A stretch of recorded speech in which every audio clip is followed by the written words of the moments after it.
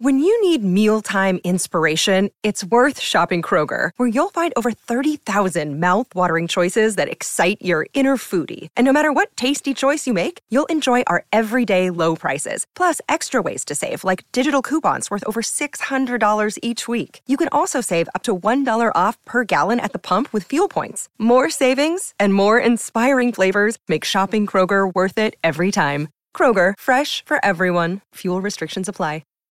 This is the Daily Tip presented by BetMGM. Now, here's Chelsea Messenger and Michael Jenkins.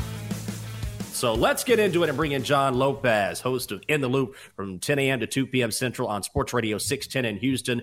And he joins us on the GetMyPhoenix.com guest line. The Phoenix is a revolutionary technology helping men all across America get back to their best in the bedroom. Visit GetMyPhoenix.com to learn more. John, good to hear your voice this morning because, of course, I talk to you guys each and every week there in H-Town. So we've turned it around, and you're a guest on our show, and you've been covering this particular story from the very beginning. And we certainly have a feel for the national sentiment, but how do the people in Houston feel about the situation, considering Deshaun Watson's career with the Texans?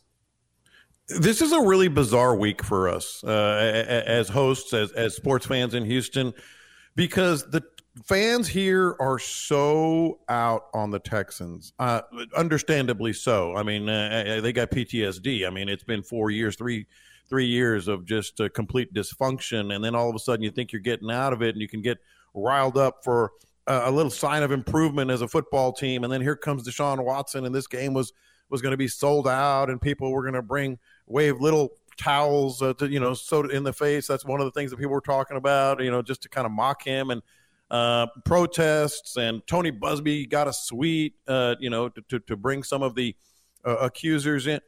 But that's not the vibe we're getting, because I think as much as people are like the vast majority of people that with whom we interact are like out on Deshaun Watson and mad on Deshaun Watson and everything else. They can't dial up that energy because they're not even out. In fact, a lot of Texans fans have sold their tickets. I would predict that a lot of them, and maybe even the majority of fans at NRG Stadium, are going to be Browns fans, to be honest. Wow. Well, and God, imagine being a Browns fan and having to root for Deshaun Watson now. And I know there's like a bunch of legal stuff and people are like, well, he wasn't, convicted or whatever. But I personally won't be rooting for him. But we are a sports betting show. So is there an actionable angle on this? Do you think the boos actually impact the game, or do you think there's going to be another factor at play here? Because I think the other factor is Deshaun Watson hasn't played in a real football game in quite some time. Do you think there's going to be some rust there? What do you think the actual X factors are in this game? Well, as Jenks knows, I dabble. I dabble myself in the occasional bet. Not a whole lot, but I definitely dabble every week. I could not look myself in the mirror if I bet on the Texans. They're that bad. They're awful. Their roster is bad. Players are underperforming across the board. They've switched quarterbacks. I get the counter argument. I get that Deshaun Watson is rusty. He hasn't played it'll be 700 days from the moment he was stepping off the field with Deshaun Watson. We all saw, with J.J. Watt, we all saw that video, man. We wasted one of your years. Remember that, J.J.? And Deshaun walking off the field. That was 700 days from Sunday's kickoff. So I get that. I get rust. I all this other things. But this Texans team is just bad. And you know what they're worst at? You guys do this for a living. They can't stop the run to save their lives. Yeah. I just can't. I just can't imagine. The Texans dialing one up for 4 quarters. It might be one of those where, hey, first half, they're kind of hanging around or whatever. But I just could not look myself in the mirror and bet on this team. We're talking with John Lopez, host of In the Loop from 10 a.m. to 2 p.m. Central on Sports Radio 610 in Houston, Monday through Friday. Follow him on Twitter at Lopez on Sports. John, I saw this yesterday, and I know you mentioned it at the top of this segment, but Tony Busby, who has represented all of the plaintiffs in this case, has a suite this weekend. He's bringing around 10 of the victims here. What good can come of this? Why in the world would you do something like this? I'm interested in other opinions. I'm actually interested in y'all's opinion as well, because to me, his narrative, his story is these women are going to show that they're still here and Deshaun can't break them. I get that. But I think from Tony Busby's perspective, this is exploiting women, man. I mean, this is just taking advantage of a situation here. It's more look at me than look at these women is how I interpret it. Tony Busby is clearly a showman. We've all known that. We've all picked up on that if you didn't know it before. He's just one of those guys that is always looking to either troll or promote himself. And I could be dead wrong. I'm interested in other opinions. But because I get it, you can't break me. I understand that. Who doesn't understand that? But they're in a suite at the game. It's almost kind of like I don't know how to put it. I think it's Tony Busby, using them as props for himself. Yeah. That's how it feels like to me. Yeah. And I commend you for tackling this issue, because it is a delicate one, because we don't know how they feel. And I'll put that on the table first. But when they're in a suite, it's not like they're looking him in the eyes. And it just seems like an issue where you see the victims who are in similar spots, and it's difficult for them even to face their accuser in court, where they are, have to go to court, and it's not an easy process. So it seems very odd to me. But again, I'm not in the situation, so I don't know. But I saw that yesterday, and I was interested to hear, what the talk was on that situation, because it just seems odd. Yeah. No, I agree. I totally agree. All right. John, So go ahead, Charles. The one final thing on that game from me, it smells like a Nick Chubb rush prop kind of week, because we just talked about the Texans run defense. And how high can the prop get? But still, what is the number? I don't even know what the number is.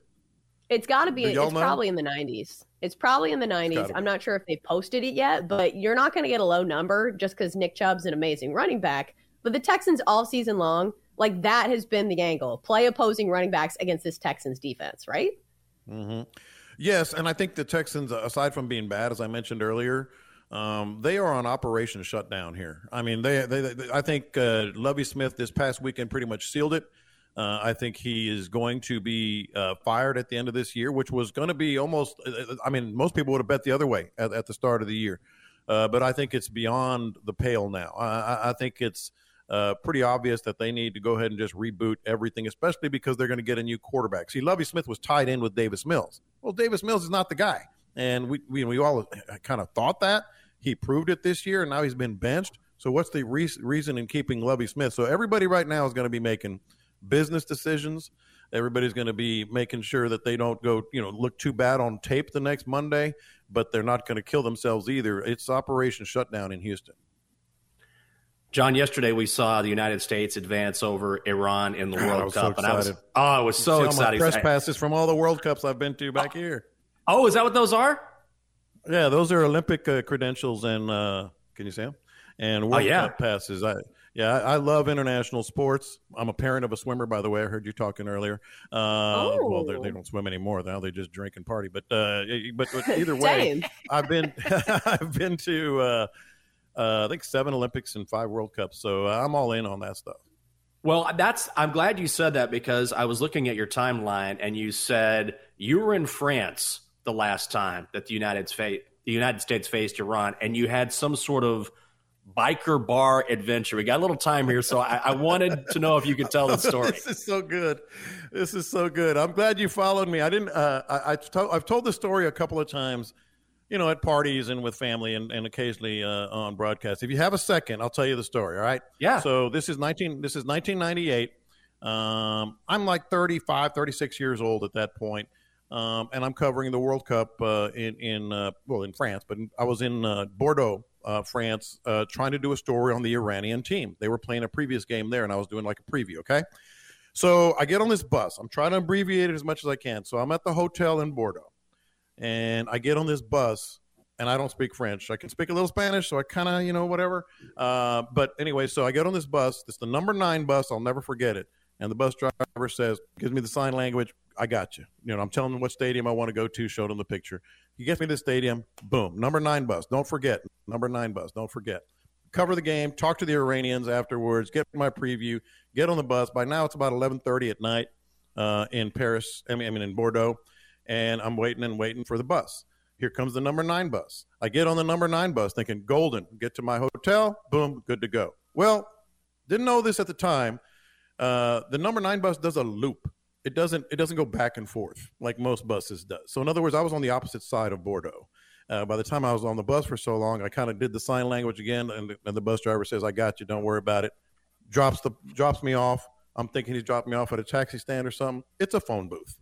So what's a phone booth going to do me any good in Bordeaux, France at about midnight on a very dark day? So I start walking where I think my hotel is, and I'm walking for probably 2 miles with my backpack and everything else, and I'm like scared. It's a horrible neighborhood.